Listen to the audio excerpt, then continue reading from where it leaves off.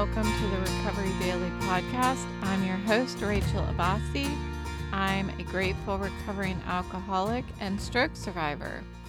Today is day 18 for your plank challenge, and that brings us to a little bit of a jump again. I don't know if it's killing you, but it's killing me. I'm shooting for the 5 minutes, and just last night I did 120 seconds, and I was like feeling like I was not going to make it. But I'm going to have to, because today the 5-minute track folks are to do 150 seconds. I believe that is 2.5 minutes. And for the 3-minute track, folks, you will be doing 100 seconds. So 3 minutes, you do 100 seconds. 5 minutes, you're doing 150 seconds. Today's episode, we're going to talk about battling with feelings of inadequacy and how that gets intertwined with always trying to be the best at everything compared to others. This was my experience, so that's what I'm going to share about. I talked yesterday about how many of the promises began to unfold for me around the 5th year of sobriety, a little bit the 3rd and 4th, and then in the 5th year of sobriety. So you know that this is really when something big shifted inside of me. I began to feel like I had something to offer others.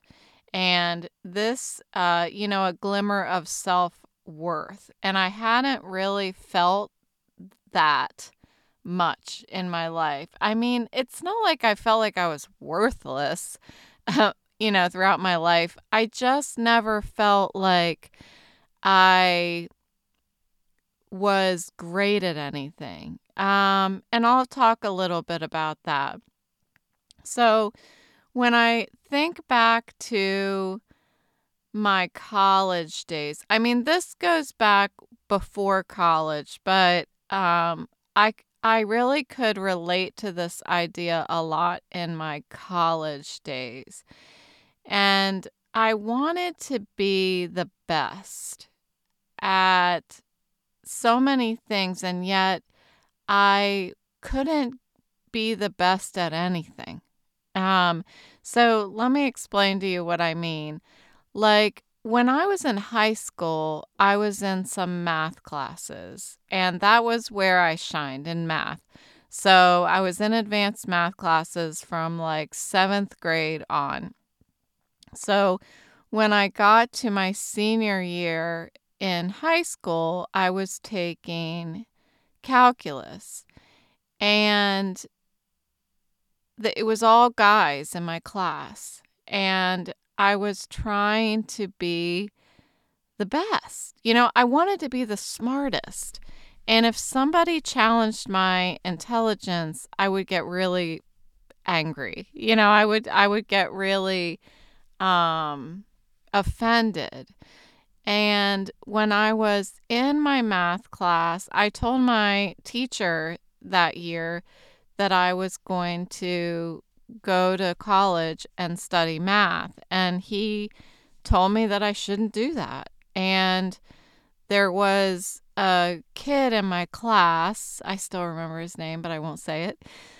He told me that I needed to stick to punching numbers in a calculator. That's what I do best. So I was getting it from different sides, like that I was not going to be able to do it, So that just made me feel even more so like, all right, well, I'm absolutely going to do it. I'm going to major in math and I'm going to graduate. Like, there is nothing that's going to make me not do this now, because I'm having these people tell me that I can't. So I did. I went to school and studied math while I was there. And I wanted to be the smartest. Well, I was not the smartest. Not from day one. I wasn't the smartest, and I wasn't going to be, ever. There were so many bright people in those classes. But I was able, I was able to hold my own. My drinking definitely got in the way. I think I would have done much better. I know I would have done much better over the years that I was in school if I had not been just absolutely drunk all the time. And sorry, mom, but but I did. I mean, I graduated as a math major, and when I was a freshman, um, I guess second semester freshman, I pledged a sorority. It wasn't necessarily something that I chose on my own to do. I was following the crowd, and I didn't necessarily want to do it, but I did it nonetheless. And when I got into this sorority, I felt 100% inadequate. When I was pledging and I had to go into all these sorority chapter rooms and sell myself pretty much, I felt okay. Like I didn't feel inadequate when I was talking to everybody because I felt like I was a nice person and funny. And that's what I felt like that was enough.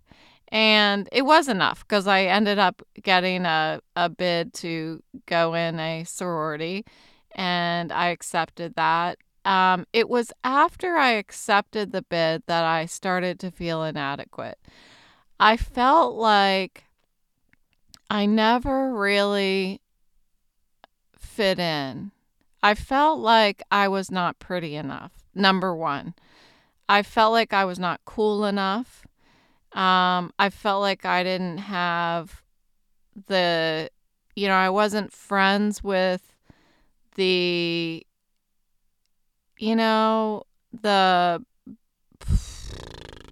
the coolest, the best looking, the funniest, you know, and and I didn't know what was wrong with me, why I couldn't fit in. Like I would see my roommate, and if you're listening, I love you. I see my roommate. She also went into a different sorority, and it was like she was best friends with everybody right away. Like I would see all these other people in their sororities that they just entered, and it was like they all had their best friends, and I just never felt that way. I didn't feel like I fit in. And it wasn't because of the sorority that I entered. It wouldn't have mattered which sorority I entered. I just didn't feel good enough for any of them. I just didn't feel like I fit in. I remember walking into the cafeteria. This happened, the whole time I was in college. I'd walk into the cafeteria and my sorority had like an area where we would sit, like designated tables, really, where my sorority would sit. And all the sororities and fraternities had their own designated little areas that they would sit. And when I would come in, I just felt very intimidated walking up to the table, like I was like imposter syndrome, I think, is really the best way to uh, say it. So, I just felt like I I wasn't the best at math, and then I entered the sorority and I just wasn't, I wasn't fitting in, it felt like. And I really wasn't necessarily, everybody started dating and I never dated,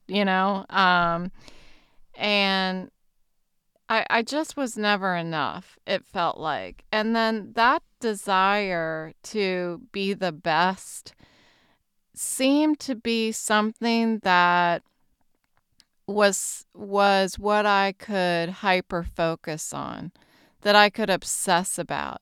One thing that I was the best at that I could control was drinking. I was definitely the best drinker. I remember getting together with all of these guy friends. I had a clique of guy friends that I would hang out with outside of my sorority, and we would have case day. And I remember beating everybody at case day. What does that mean? I finished my case and I was still standing, and everybody else either didn't finish or they passed out or they threw up. And so if there's one thing that I was the best at, it was drinking. And I took that, I took that very seriously, apparently.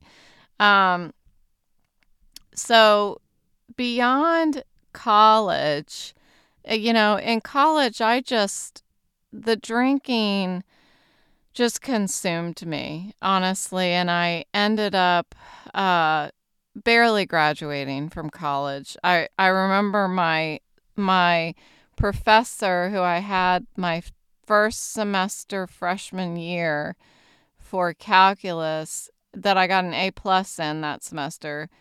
She asked me my last semester, second semester senior year, if I was supposed to graduate that semester. And I was taking calculus 5 with her.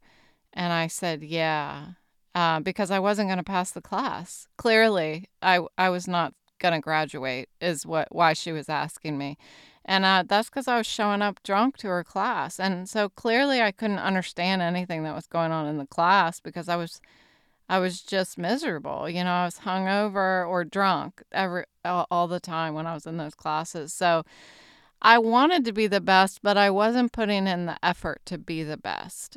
And so fast forward, I went off to my careers, and I still would take this desire to be the best with me.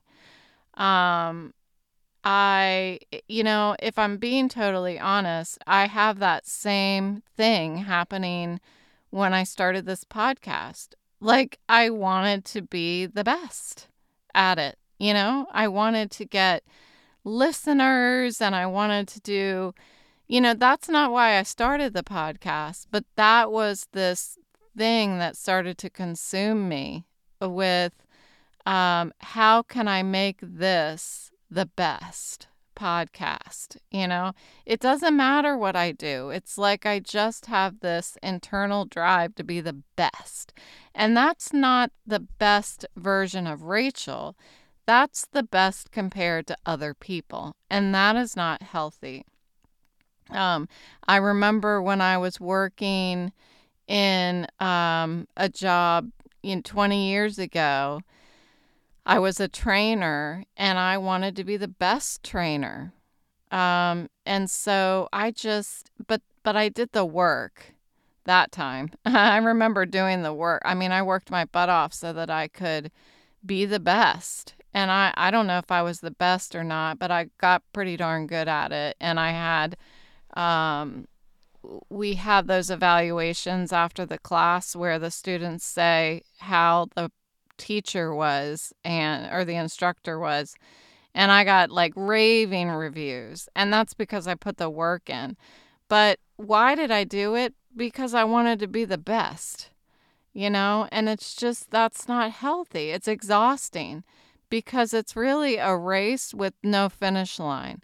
Because as soon as I either become the best at something or realize I'm not willing to put in the work to be the best at something, or realize that I'm not capable of being the best, then it's a feeling of inadequacy, and then I move on to the next thing. It's all or nothing mentality, and it it leaves me feeling, I should say, inadequate, like I said, and lonely. So while I was thinking through this idea today, I was thinking about this feeling of loneliness that I always had my whole life, even when I was little. And how is that related? And I feel like, that feeling of being inadequate compared to my sorority sisters left me feeling lonely. I felt like I didn't connect 100%. Now, there were a couple sorority sisters that connected with. There were some that I connected with that probably thought that I didn't feel inadequate next to them, but I did. If I were to tell that person today, I never felt I felt so inadequate next to you. The person would probably just be like, "Oh my gosh, Rachel, why would you think that?" But that was truly how I felt. And so it left me feeling lonely. I think my sorority had like 50 something sisters, I believe, at the time that I was in it. And I could sit in a room full of all of them and feel alone because I felt inadequate. I would look around and see all of the fabulous things about all of them. I would look around the room and be like, everybody was beautiful. They really, truly were. Everybody was beautiful. And I felt inadequate in that way. There were some that were just so smart, and some that were leaders. And I remember when they would, I can't even remember how it worked, but when we would end up having like a new president, I remember feeling like, oh, well, that could never be me. Like I'm not popular enough. I'm not smart enough. I'm not pretty enough. That's terrible, but that's really how I felt. That could never be me. And when I was a kid, I think that feeling of loneliness, that feeling of inadequacy that led to loneliness, I think that I called that boredom. And I used to always tell my mom, I'm bored, I'm bored, I'm bored. And it was, I think, because I felt lonely. And it's not because my family wasn't giving me attention. It was something else that was in me. I felt like I didn't have enough friends, or there was just something always wrong on the inside of me. And I was either shy or I was loud and craving attention. I was like Mrs. Drama and craving attention. I was either craving attention or hiding from attention, depending on what the scenario was. And it was like I was trying to find balance on this seesaw all by myself. And by the age of 42, dealing with all of this, it's like chaos. When I think about it back like I am right now, it seems chaotic. It seems a little crazy, actually. And by the age of 42, I became completely isolated because I didn't feel connected to anything anymore. And after I got sober, soon after I got sober, I've talked about this night. I was on a business trip in San Francisco. I was walking around the block of my hotel because I needed to stop and get something to eat. But I was afraid to stop because I was afraid I was going to drink. And so I just walked around the block over and over again because I was thinking like, well, nobody would know. Nobody would know that I would drink. So I just kept walking until I finally realized I would know and my higher power would know. And that was the first time that I actually had this confidence in my concept of my higher power because I felt not alone all of a sudden. And I stopped and got something to eat. I didn't drink. I actually had um, a hot fudge sundae. That's what I stopped and ate.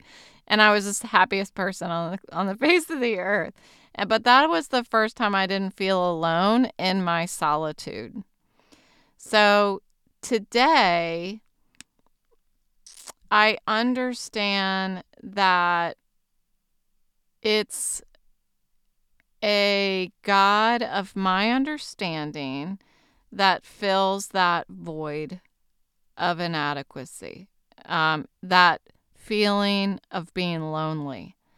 I have this understanding of my own that I was allowed to create because my sobriety program told me I can. That's what I needed. I needed somebody to give me permission to come up with my own concept of a higher power and say it's okay, you can do whatever you want, Rachel. Which is, it's amazing that I needed permission for that. But that's what, that's how it panned out for me, at least. So, my higher power, I've talked about how it's everyone and everything around me. It's the people in the fellowship. It grows as I hear their stories every day. I go to that sobriety meeting every morning without fail at 7 a.m. And every time I hear the stories and I listen to their laughter and I hear about their pain and their setbacks, and it makes me feel more connected to my higher power. It makes me feel like I connect even stronger with these people because I too can feel empathetic for their pain and their suffering, and also feel happiness for them when they are laughing and, telling about little victories that they experience in sobriety and in life. And my higher power includes all of those people that I have lost. And this has helped me be able to grieve people that I've lost. Most recently, that was what ended up allowing me to move on and feel like I could still enjoy life after my most recent friend passed away. I finally was able to move him over to my higher power, this bucket of things I have that I call my higher power. I was able to put him in it. And then I was able to start living again because I really had stalled in a lot of ways. Emotionally, I was stuck for a while, for a long while, a couple years to be honest. And my higher power also includes nature, all of those things around me. And so just yesterday, I was standing outside. I was with one of the puppies, and I was just standing there, and the sun was out, and I could feel it like on my face. And I went, the sun. And I thought, it is so nice to just stand here and feel the sun on my face. And I just closed my eyes and lifted my face towards the sun. And I thought, I'm going to try to articulate what this feels like because I have a lot of time on my hands. So I was like, is it a blanket? This is my poetic side of me. I'm trying to find these words. I'm like, is it like a blanket? No, it's not necessarily a blanket. Is it like cotton? No. And then I thought, it feels like I'm standing by the fire on a cold day. like I'm standing by like a bonfire or something like that on a cold evening or something. It was like that kind of cozy thing. But this is similar to how I feel about my connection with this concept of my higher power. There I I was trying to put words to that. It feels similar to what it felt like to have the sun on my face when I was outside. Um, it's almost beyond words. It's just like this warmth, this presence, and it makes me feel like I'm not alone. And it's like feeling like some I'm being held all the time, you know? I'm being held. It's almost like if my mom was holding my hand all the time. I used to, uh, side note, I used to sleep with my mom until I was strangely old because I just like to sleep with my mom. Anyway, I slept with my mom for a long time and I used to hold her hand when I was sleeping. And that's what it feels like. It feels like I'm holding on to my mom's hand all the time. Um, so this has made all the difference for me. To be able to have my sobriety program tell me that you can think whatever you want. You can create your own higher power, whatever concept you want. It's okay. Do what you want. Nobody's going to make fun of you. Nobody's going to judge you. You don't have to talk about it. You don't have to explain it. You don't have to define it for anybody in words, You just get to keep it, and it's your own. Stick it in your pocket and you can keep it. And that has made all the difference for me in order to lean into this whole idea of having a higher power. And this concept alone, I swear, is why I'm sober today. I swear it is why I'm sober today.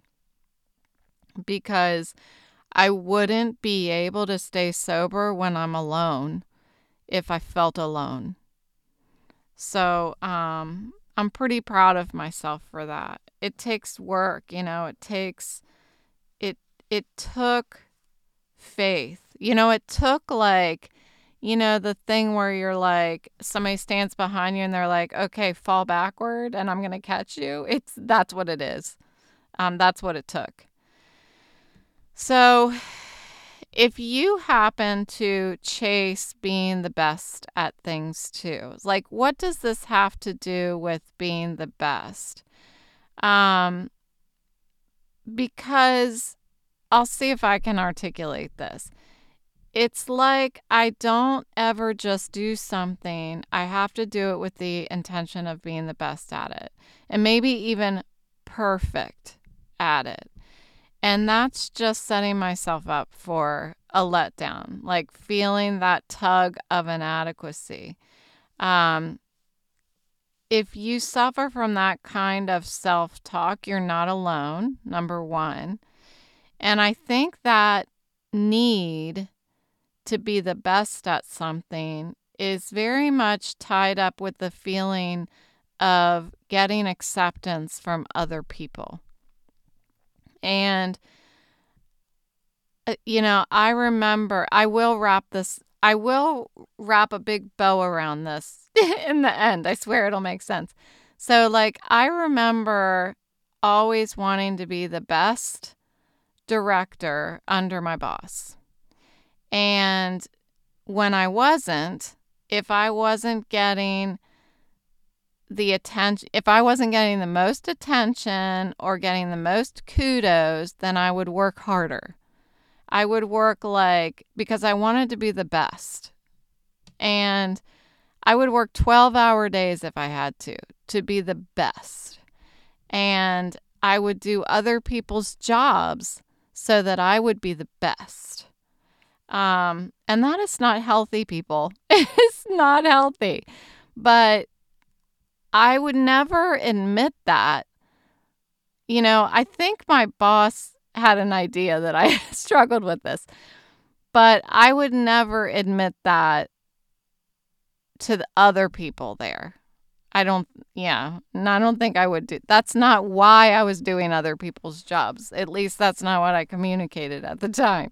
But it was this feeling of inadequacy. It was because I wanted to be the best. If I wasn't the best, then I wasn't enough. I wasn't enough. If I wasn't the best, I wasn't enough. And so sometimes I need to recognize that presence of something greater than myself, no matter what I choose to call it, just like I did in San Francisco, that feeling that I'm not alone and that I'm making choices for myself. Like when I didn't drink, it wasn't because nobody else would know, like that I thought somebody else would know. I didn't drink because I would know. I made the choice to not drink for myself and for my higher power. I needed to make sure that I could accept myself and the decisions that I made that night.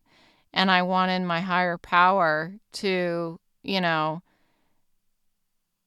be a, a reinforcing energy. I don't know how to say that.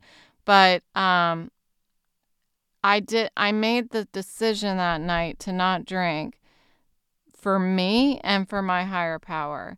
And just like that, I recognize that when I do my best, I need to be doing my best for me and for my higher power, because it doesn't matter what impression I leave on other people. It doesn't matter how I compare to somebody standing next to me. I want to be the best version of me. The only thing I can compare myself to is myself. Am I better than I was yesterday? That's really what I should be comparing myself to. That's all that matters. I mean, how much of me being the best director at my job did I take with me when I left my job 8 months ago? None. I had nothing. I couldn't take any of that with me. It didn't matter in the end. See? It didn't matter. What mattered when I walked away is what I brought with me. And what I brought with me was a better version of myself than I entered into that company as. That is all that mattered in the end. All of those battles, it seems like exhausting when I think back. I'm like, I did all of that. And all that mattered really was that I ended up with a better version of me. Yes, that's what matters. I mean, of course there's more that matters. I left some great impressions on people. I made great friends. I did good work. I probably I helped in the greater mission of my company, which was an amazing mission. So that's not all. But as far as I'm concerned and comparing myself to anything, it's really comparing myself to who I was when I got to that company and who I was when I left. So let's take a moment to feel that warmth, that unexplainable feeling, however you define it, whether it's an energy, if it's a higher power, whatever.